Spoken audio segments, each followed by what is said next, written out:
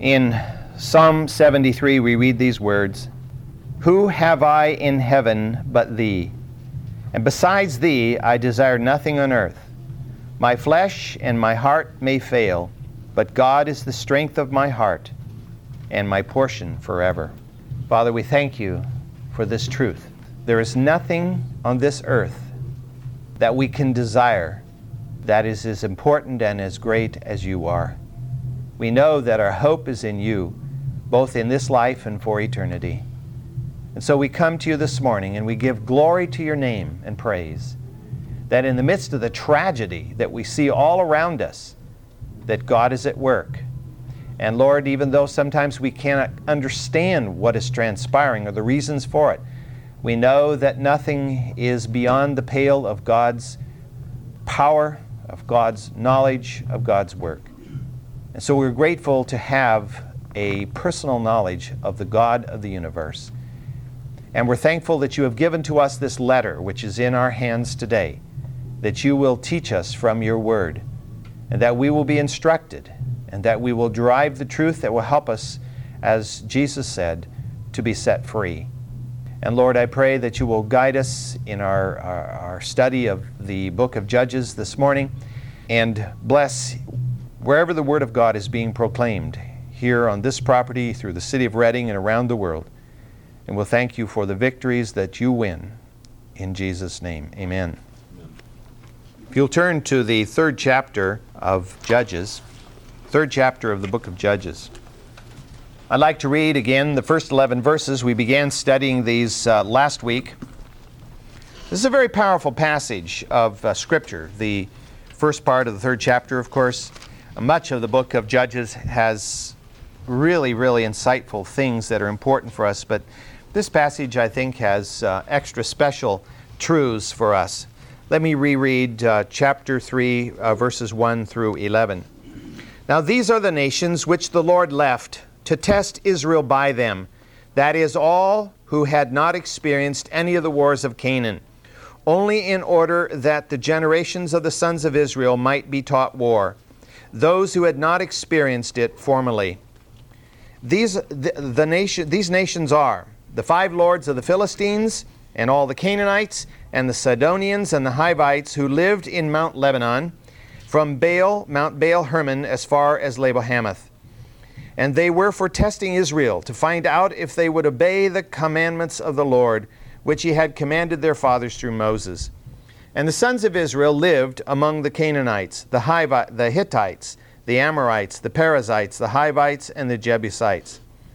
And they took their daughters for themselves as wives, and they gave their own daughters to their sons, and served their gods.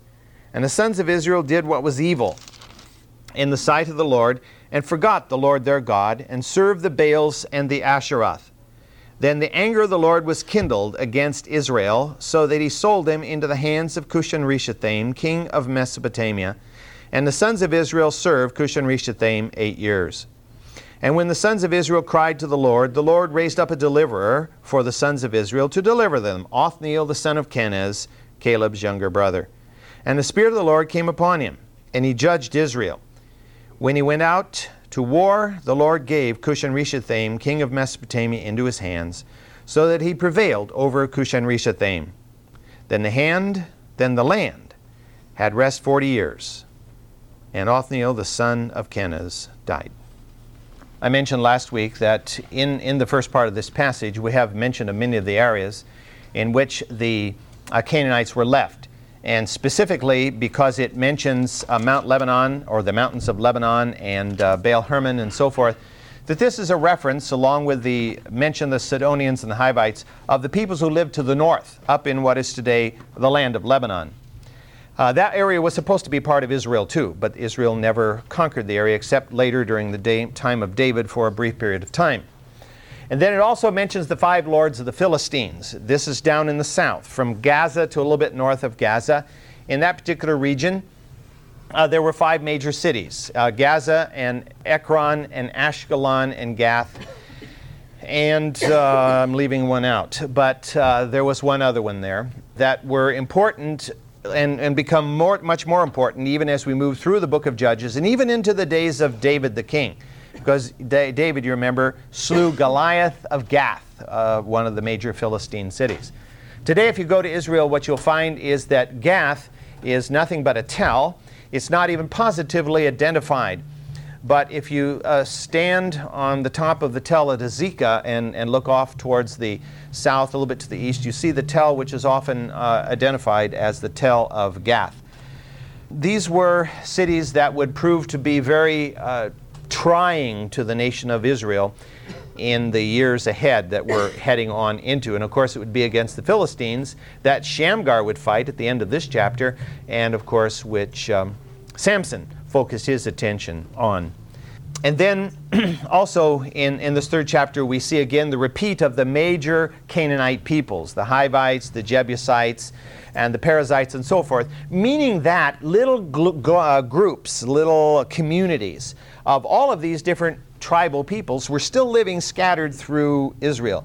So this creates a situation that enables Israel to be sucked into the paganism of their neighbors, because as we read, they gave their daughters in marriage to the Canaanites and took the Canaanite daughters to marriage with them, and that opened the door to the acceptance of the gods of the Canaanites.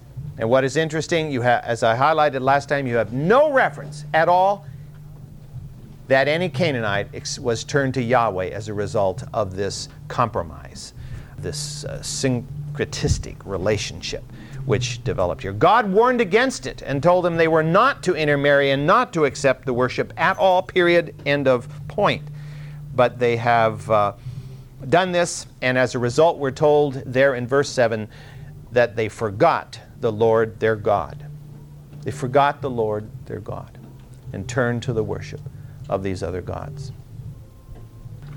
What we see in this passage is an illustration of the helplessness of human beings in situations that God brings upon them. We are not able, as Israel was not in their own strength, to do anything about the circumstances that came upon them and circumstances that often will come upon us. What we do see, however, demonstrated through this is the sovereignty of God. God is sovereign, and this scenario exhibits both these extremes, the helplessness of mankind and the omniscience, the omnipotence, the sovereignty of God. All Israel could do in this crisis was to submit to their oppressors. They had no choice but to submit to their oppressors, and then to call out upon the God whom they had forgotten, which illustrates, of course, the fact that they had not completely forgotten God. Somehow they remembered Him in the midst of their crisis, and so they called out to Him. They were powerless to mitigate their circumstances in their own strength. That is an important truth for we independent Americans to remember, that we cannot mitigate our own circumstances. If God is working through those circumstances to achieve a particular purpose, we cannot countermand His purposes in this. And we will be destroyed in the process if we attempt to do so, as Israel would have been. Had they risen up in rebellion against Cush and Rishathaim, they would have been crushed, because God would not have empowered them until they turned to Him.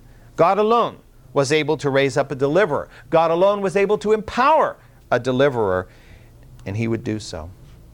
Joshua was dead. Caleb is dead, but Caleb's nephew is alive. His name is Othniel, and he was available, and he was a proven warrior.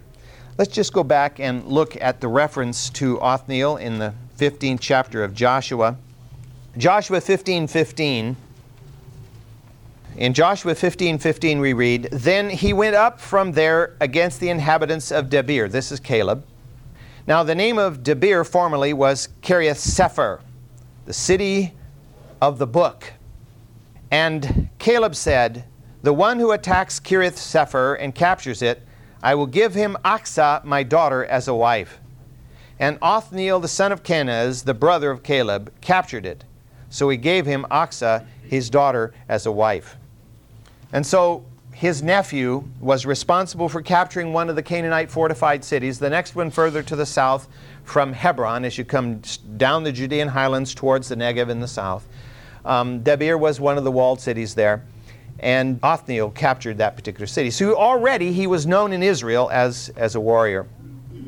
But the key to Othniel's effectiveness as a deliverer was not in the fact that he was a great or proven warrior. That was not the case. Because first of all, when he captured Debir was decades before this moment. Decades before this moment. And therefore he was much older now, and probably not, full of the prowess he had before, and not capable to go out and strongly lead as others, as he had been earlier. But secondly, and more importantly, he had been living in Israel through the 8 years of oppression. And had he done anything up to this moment? No. Had he delivered Israel up to this moment? No. He would not be the deliverer until God put his hand on him and said, Othniel, you're my man. You will go forth and do the job now. Prior to that, he could do nothing. Just as later on Samson, when he disobeys God, he's as totally powerless in the hands of the Philistines. He's as weak as a kitten. But in God's strength, he was unbeatable. The key to his effectiveness is found in the first phrase of verse 10 of Judges 3, where we read, "And the Spirit of the Lord came upon him," that is, Othniel. As we read through the book of Judges, and as we read through other of the historical books, Samuel, Kings, Chronicles, as we read through the prophetic books, what we discover consistently is that those men and women who accomplished great things for God were those upon whom God placed His Spirit. Nothing will be accomplished for God without the empowerment of His Spirit. The Lord later reminded Zerubbabel of this in a way that we often quote. In Zechariah 4:6, we have the phrase, "It is not by might, nor by power, but by my Spirit, says the Lord of hosts." It is not by human might, it is not by human power, but it is by my Spirit, says the Lord of hosts. Now, to understand the impact of that passage, because we often quote it out of context, we need to realize that when Zerubbabel heard those words that were delivered through Zechariah from the angel of the Lord, conditions were very, very bad for Israel. Zechariah lives in the 6th century. Zerubbabel lives in the 6th century. The events we're talking about now are 600 years or more prior to that. And Israel had been carried off into captivity, into Babylon, by Nebuchadnezzar. And Jerusalem and the temple had been destroyed. Now, at the end of the 70 years of captivity, God raised up a Persian by the name of Cyrus, who ended up conquering not only the Babylonian Empire, but all the other neighboring empires, and establishing the largest and most powerful empire the world had known to that moment. And so in the midst of this great empire, which stretched from the Aegean Sea to the Indus River, in other words, from the islands of Greece to Pakistan, all the way across southwestern Asia, was this great empire ruled by the Persians. In the midst of that empire was this teeny little minority of people called Jews, several tens of thousands of which lived in Babylon and in the area around there. Well, God put it in the heart of Cyrus to allow the Jews to go back to Jerusalem and to rebuild the temple. But if you read through the events, particularly in the book of Ezra, you know there was an immense amount of opposition to that. They didn't want the Jews coming back and rebuilding the walls or rebuilding their temple. And so as Zerubbabel got the command that he was to go back and rebuild the temple and to begin the reconstruction of Jerusalem, it was like, how can we do this? We're so few, and this is a vast empire. We have so many enemies. And so the Lord told him, "It is not by your might nor by your power, but is by my Spirit, says the Lord of hosts." And that perfectly translates into this situation too. Because who is Othniel and a few little warriors along with him up against this Cushan-Rishathaim, this king who's come down from Aram-Naharaim up there, basically Syria, and marched down south here? Who is he? Well, he's nobody. But in God, he is able to do the task. It was not until after the Holy Spirit came upon the disciples at Pentecost that they would become those of whom it was said, they turned the world upside down. Prior to that, they were looked upon as a motley little group of ignorant fishermen who were following some errant rabbi. But after the Spirit of God came upon them, they were the ones of whom it was said, within the Roman Empire, they were turning the world upside down. The difference was, of course, the empowerment of the Holy Spirit. Because Jesus had said that you will wait until you are endued with power from on high. And we read about that enduing in the first part of the book of Acts. All of God's people, from Adam and Eve to you and to me, become effective in the Lord's service and are able to live meaningful, effective lives only in direct proportion to the extent by which we submit to the indwelling Holy Spirit. I mean, that is clear and simple. As much as you can boil it down to a simple formula, that's it. The degree to which we submit, yield, daily, moment by moment, to the indwelling Holy Spirit is the degree by which God will use us, and our lives will have meaning and value, and we will be content with our role in God's kingdom. If we are born-again Christians, we have the Holy Spirit dwelling within us. Because Paul tells us in Romans that if we don't have the Spirit of God living within us, we're none of His. So we have the Holy Spirit. He dwells within us. But it's possible for you and for me to quench the Holy Spirit, because when the Holy Spirit comes within our lives, He does not take away our will. We still have a will. And you'll probably notice sometimes that will is not exactly in line with God's will. You know, sometimes I'm going to do this thing, you know, or whatever. And we almost have the attitude, I'm going to do it whether God wants me to do it or not, you know. And when we get to that point, we're quenching the Spirit. It's like throwing water on the flames, you know. We quench God's Spirit in our lives by thinking and acting selfishly. By, at any moment, refusing to submit to His divine will in that moment. Which is, in some ways, it's almost scary, because it means we have to be constantly conscious and aware of God's work in our lives. We can't just kick into neutral on, autopilot. I'm going through this day in autopilot. No, we have to be, every day, we have to be aware. What does God want me to do in this situation? We have to be willing to submit to His Spirit. Otherwise, we quench the Spirit. Most of us are familiar with the list that Paul gives us in 1 Thessalonians chapter 5. He gives us a whole series of instructions, very succinct, little pithy statements there, which enable us to understand what it means to be effective Christians. Right in the middle of that list, he has the phrase, do not quench the Spirit. Now, Paul wouldn't put it there if it wasn't possible for us to do this. I mean, here is the almighty Spirit of the living God, and you and I can quench Him in our lives and in our ministry. And when we do so to our own peril. Because then we deny His empowerment to do what He's called us to do that day, that moment, that in that particular situation, what it might be. We strip ourselves of the power for effective Christian living if we quench the Spirit. God desires that you and I be shofatim, that we be deliverers. He's called us here to be deliverers.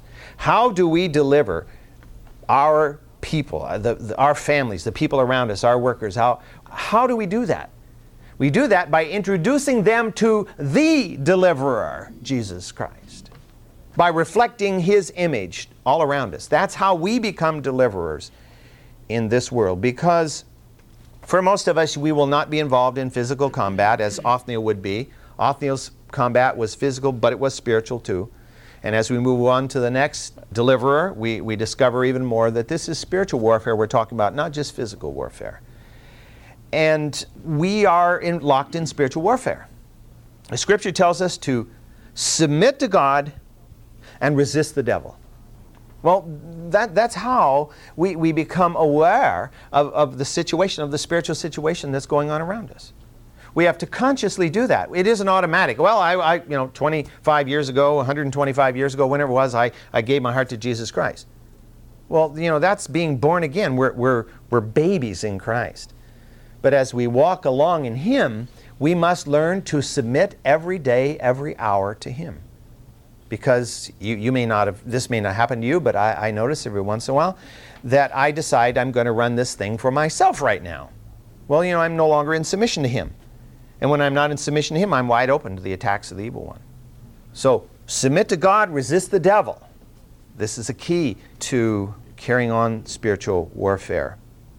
The Spirit of God works in us and through us. When He does so, God accomplishes His will and others see Christ in us.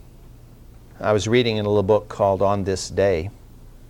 And on this day, in 1741, August 22nd, this is August 22nd in case you haven't looked at the calendar.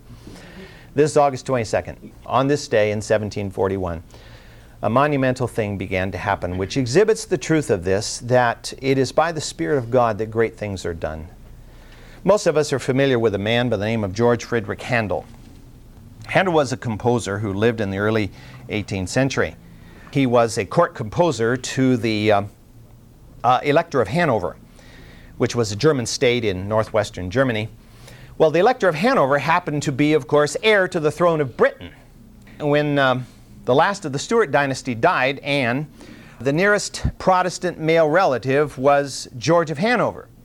So George of Hanover, rather unwillingly, was brought over to England to become the King of England. He never really liked England, didn't like the English, he didn't like the English language, but nevertheless, this all happened. And he still was a German at heart. But when he came over, this kind of drew some of the court people over to England too. And one of those who would eventually come would be George Frederick Handel. Well, Handel would become absolutely infatuated with the English. And he would become a naturalized English citizen. But what's important about Handel was that beginning in his early 20s, he was already a brilliant composer. And during the young years of his life, he was the single most famous composer in the European world in that day. I mean, they were fighting to get seats to listen to his newest compositions. But by about 1740, his rocket had fizzled, you might say. His compositions were seemingly dull. Nobody really wanted to listen to them anymore. And then in August of 1741, someone sent him a verbal transcription of the passages of Scripture about Jesus Christ from the Old and the New Testament. See, he was so impressed with this that he went in, he locked his door on August 22nd. And 23 days later, he emerged with what we know is probably the greatest piece of Christian music ever written, Handel's Messiah. And even though that wouldn't be performed for another year and a half when it was performed, here it was, when his life had fizzled, by his might, by his power, he could do nothing more. But he claims that he doesn't know whether he was in the body or out of the body when he was writing the composition. He described it like Paul's words. He didn't even know. It was almost like he'd been in a state of altered elevation here, and God inspired him, and he produced this great work of music, Messiah, by the power of God. And it's a powerful testimony to whom Jesus Christ is. All Scripture written to glorious music. So again, a more modern example, 268 years ago, of a man who was empowered by God when his own strength failed. Othniel was filled with wisdom and strength, and he was enabled by God to defeat the forces of Cushan-Rishathaim. There's no detail given here. It doesn't say that Othniel raised up an army of 10,000 Israelites. It doesn't say anything. It just says that God empowered Othniel to defeat Cushan-Rishathaim. Well, Cushan-Rishathaim, he had conquered the whole area, so he didn't have an army of like 12 guys, you know. I mean, he had an army of thousands. He came north from Aram of the rivers, probably from the greater Damascus area. And he marched south and he oppressed Israel for these 8 years. And suddenly Othniel goes out and squishes him. How did he do that? He did it by the power of the Holy Spirit. Now we need to understand that Cushan-Rishathaim was a real man. He was a flesh and blood individual. If he was standing right here with us, we could touch him and we probably wouldn't be able to talk to him because we wouldn't understand maybe Heather would, but no, I don't think he spoke Arabic either. Arabic hadn't been invented yet as a language, but whatever he spoke, Aramaean or whatever, he was a representative of the spiritual forces of darkness. Just as Adolf Hitler, as much as he was a human being, represented the spiritual forces of darkness. One of the great efforts of Satan to destroy God's people, the Jews. Whatever we think about the Jews in terms of their personal relationship to the Messiah, they still are God's chosen people. That doesn't mean they're going to heaven simply because they're Jews. The vast majority will probably end up in hell. But still they are a people that God has set aside. And Satan's role has been to try to destroy them from the very beginning. And so Cush and Rishathaim represented that spiritual force of darkness that wanted to extinguish the light of God in this world. And so what occurs under Othniel against Cush and Rishathaim? Although it is physical war, it is holy war. It is holy war. It's the war of the forces of God against the forces of Satan, and the forces of Satan, of course, are crushed.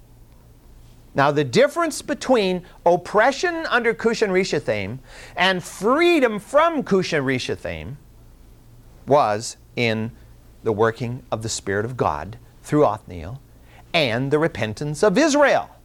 The repentance of Israel opened the door for God's deliverance. Repentance must come first. And as repentance comes, God's victory comes. Personally, in our own walk with God against the forces of darkness, and in the case of the history of God's people as we read it in the pages of Scripture. What happens next? 40 years. Othniel is the Shofat of Israel, the deliverer, and for 40 years Israel experiences shalom. Shalom. The well-being of being in God's presence and led by His deliverer and worshiping Him.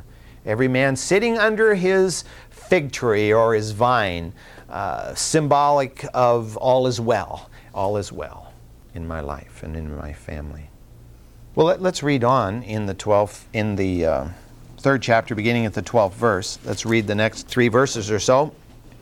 Now the sons of Israel again did evil in the sight of the Lord.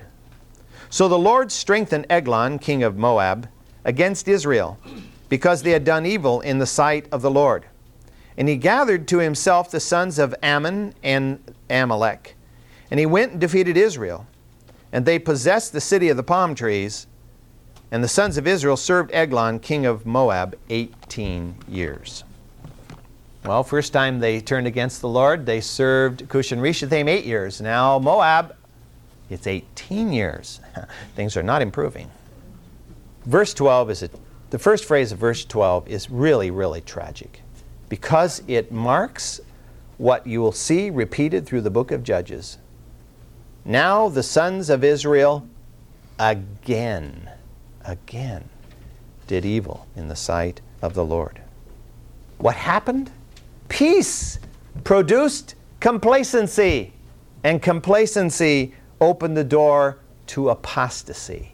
It's a cycle that is repeated through the Scripture. It's a cycle that's repeated through the history of the church. Peace, complacency, apostasy. Peace, complacency, apostasy. What that doesn't necessarily mean, but seems to imply, is peace is not a good thing. At least not long-lasting peace that we take for granted. I don't just mean political peace, of course. This is much more than political peace. But you and I also, I think, are well aware of the truth that when things are going well, there is a temptation to become complacent. And when we become complacent, we can cease to realize our utter dependence upon God for our very next breath. In Proverbs 3, verse 12, we read, "Whom the Lord loves, He chastises." Now, we like to read the verses that say, "Whom the Lord loves, He blesses." But you know, chastisement is actually part of blessing. When we chastise our children, we do it, hopefully, because we love them. And we want them to do what is good and right for them. And so it is with the Lord. He loved Israel too much to allow them to continue to go down this track of destruction, to follow off into idolatry. And so what does He do? He strengthens Eglon, king of Moab, and gives him the power to oppress Israel. How would that fit today? God allowing a governmental situation to develop here in the United States where Christians are oppressed. We are seeing it happen. And I would not be at all surprised, even though I think it's our role to work and to pray against oppression of all sorts. I wouldn't be surprised to see it grow and develop. Because if anything produces a gem, it's heat and pressure. Those beautiful diamonds and rubies and sapphires that we love so well were not produced by, the chemicals just sitting there in a plate. They were under heat and tremendous pressure. If we want to be the jewels of God, we will probably be submitted, as we often have been already, but maybe even more so, to heat and pressure. So who were the Moabites? The Moabites were the people who lived directly to the east and somewhat south, and they became God's whip to chastise Israel because they did what was evil in the sight of the Lord. And so what happens next is really fascinating because we can see it on three levels. First of all, we see this guy Eglon, king of Moab, big guy, we find out. And I think he thought he was pretty cool. Hey, these Israelites marched through our land. They launched the invasion of Canaan from the plains of Moab. They made it really tough for us. And now I've brought the Ammonites and the Amalekites together, and we are going to rule Israel. And I think he thought he was a real cool dude, great king, creating this alliance against Israel. And then on a second level, higher level, we discover, I think, that Satan is behind this. And he thought he was going to use this physical human alliance to ultimately destroy the people of God, because this is his plan from day one, from Genesis 3:15 on. It's been his plan to destroy the possibility of a people of God surviving and bringing a Messiah into the world. But on the highest level, what we discover is that behind this whole thing is God. God is behind the oppression of his own people. That doesn't seem right. But God is behind it because he is going to accomplish a higher plan. The irony of all of this is mind-boggling. To know that Satan and his tool, Eglon, who are doing all their dastardly deeds and going, yeah, this is a great thing. And behind it is God, and he's manipulating them through it all. It helps us, of course, to have confidence that we serve a God who controls it all. Eglon, king of the Moabites, fashioned this alliance with the Ammonites and the Amalekites. What is so amazing about this is that the Moabites, the Amalekites, and the Ammonites are all related to Israel. It's like having your cousins ally against you. How do we know this? Well, let's turn back to Genesis 19. We were in Genesis 19 in, 1992 or 3, somewhere along there. Verse 30. Genesis 19:30. And Lot went up from Zoar and stayed in the mountains, and his 2 daughters with him. For he was afraid to stay in Zoar. He stayed in a cave, he and his 2 daughters. Then the firstborn said to the younger, Our father is old, and there is not a man on earth to come into us after the manner of the earth. Come, let us make our father drink wine, and let us lie with him, that we may preserve our family through our father. So they made their father drink wine that night, and the firstborn went in and lay with her father, and he did not know when she lay down or when she arose. And it came about on the morrow that the firstborn said to the younger, Behold, I lay last night with my father. Let us make him drink wine tonight also. Then you go in and lie with him, that we may preserve our family through our father.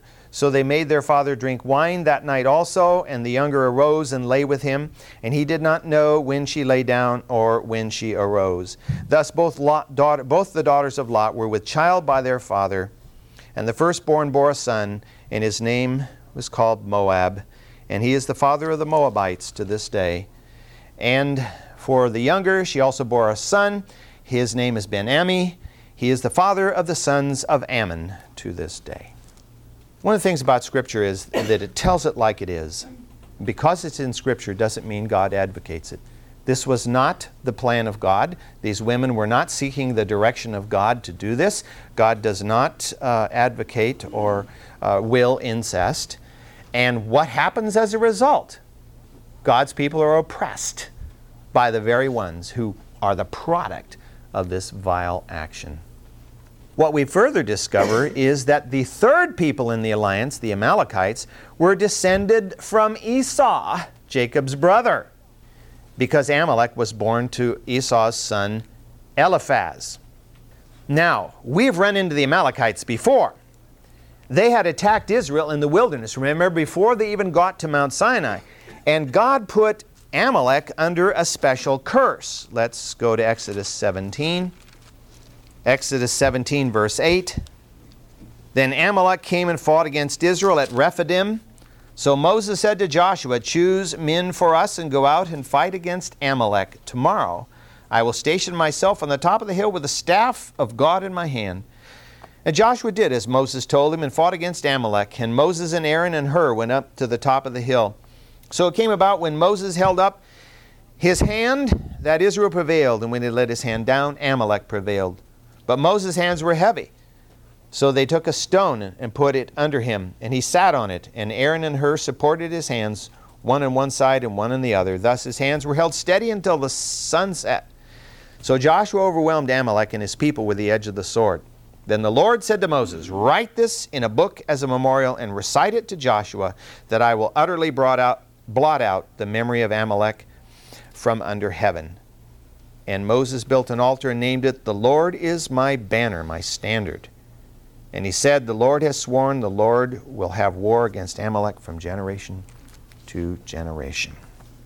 So here we have peoples born close to Israel in the lineage who are now allied against Israel and are God's whip. I mean, God said He's going to have war from generation to generation against Amalek. They're to be blotted out, and yet God is using those very people to chastise His own people. Because of their apostasy, Israel was defeated by Eglon's alliance. And the site of Jericho, the city of the palms, was taken by this alliance. And it became the base of operation for the oppression of Israel. The very city whose walls miraculously fell, and Israel had its first victory in the land of Canaan, became the site from which they would be oppressed for 18 years. Later in time, Israel would say that Jerusalem could never fall to an enemy because Jerusalem is the city of God. And we have the temple here. And yet in the days of Nebuchadnezzar, not only did the city fall, but the temple was destroyed. And many Israelites just could not comprehend how that could possibly be because God dwelled in the temple. But it helps us to understand that physical locations, events in history are not things that God so empowers in such a way that they can never be modified because God wants to do something else. We can't rest in the past. We can't rest in being in a holy building of some sort. Our rest comes in our daily walk with Him, our daily walk with Him. What counts is our now relationship with Him, not our past relationship, not our environment, but our now, moment by moment relationship with Him. And so God demonstrates the fact that, so what? Jericho was the site of my great victory, but hey, you guys aren't walking obediently with me, so I'll let the enemy occupy the site. I'll let the enemy destroy Jerusalem. I'll let the enemy destroy the great temple of Solomon. I'll let the enemy carry off the Ark of the Covenant, and it's never been seen since. So, out of this, I think we derive, if nothing else, the absolute necessity of the moment-by-moment daily walk with the Spirit of God, empowering us and are maintaining the fact that we're in a holy war. We're in a holy war. Today, you are in a holy war. Today, the enemy will come, and we need to stand against him so that he does not have the victory. Well, what we'll do next week is we'll pick up with the 15th verse of Judges, and we'll read an incredible story about a deliverer by the name of Ehud that God will raise up and use in a very odd way to achieve deliverance.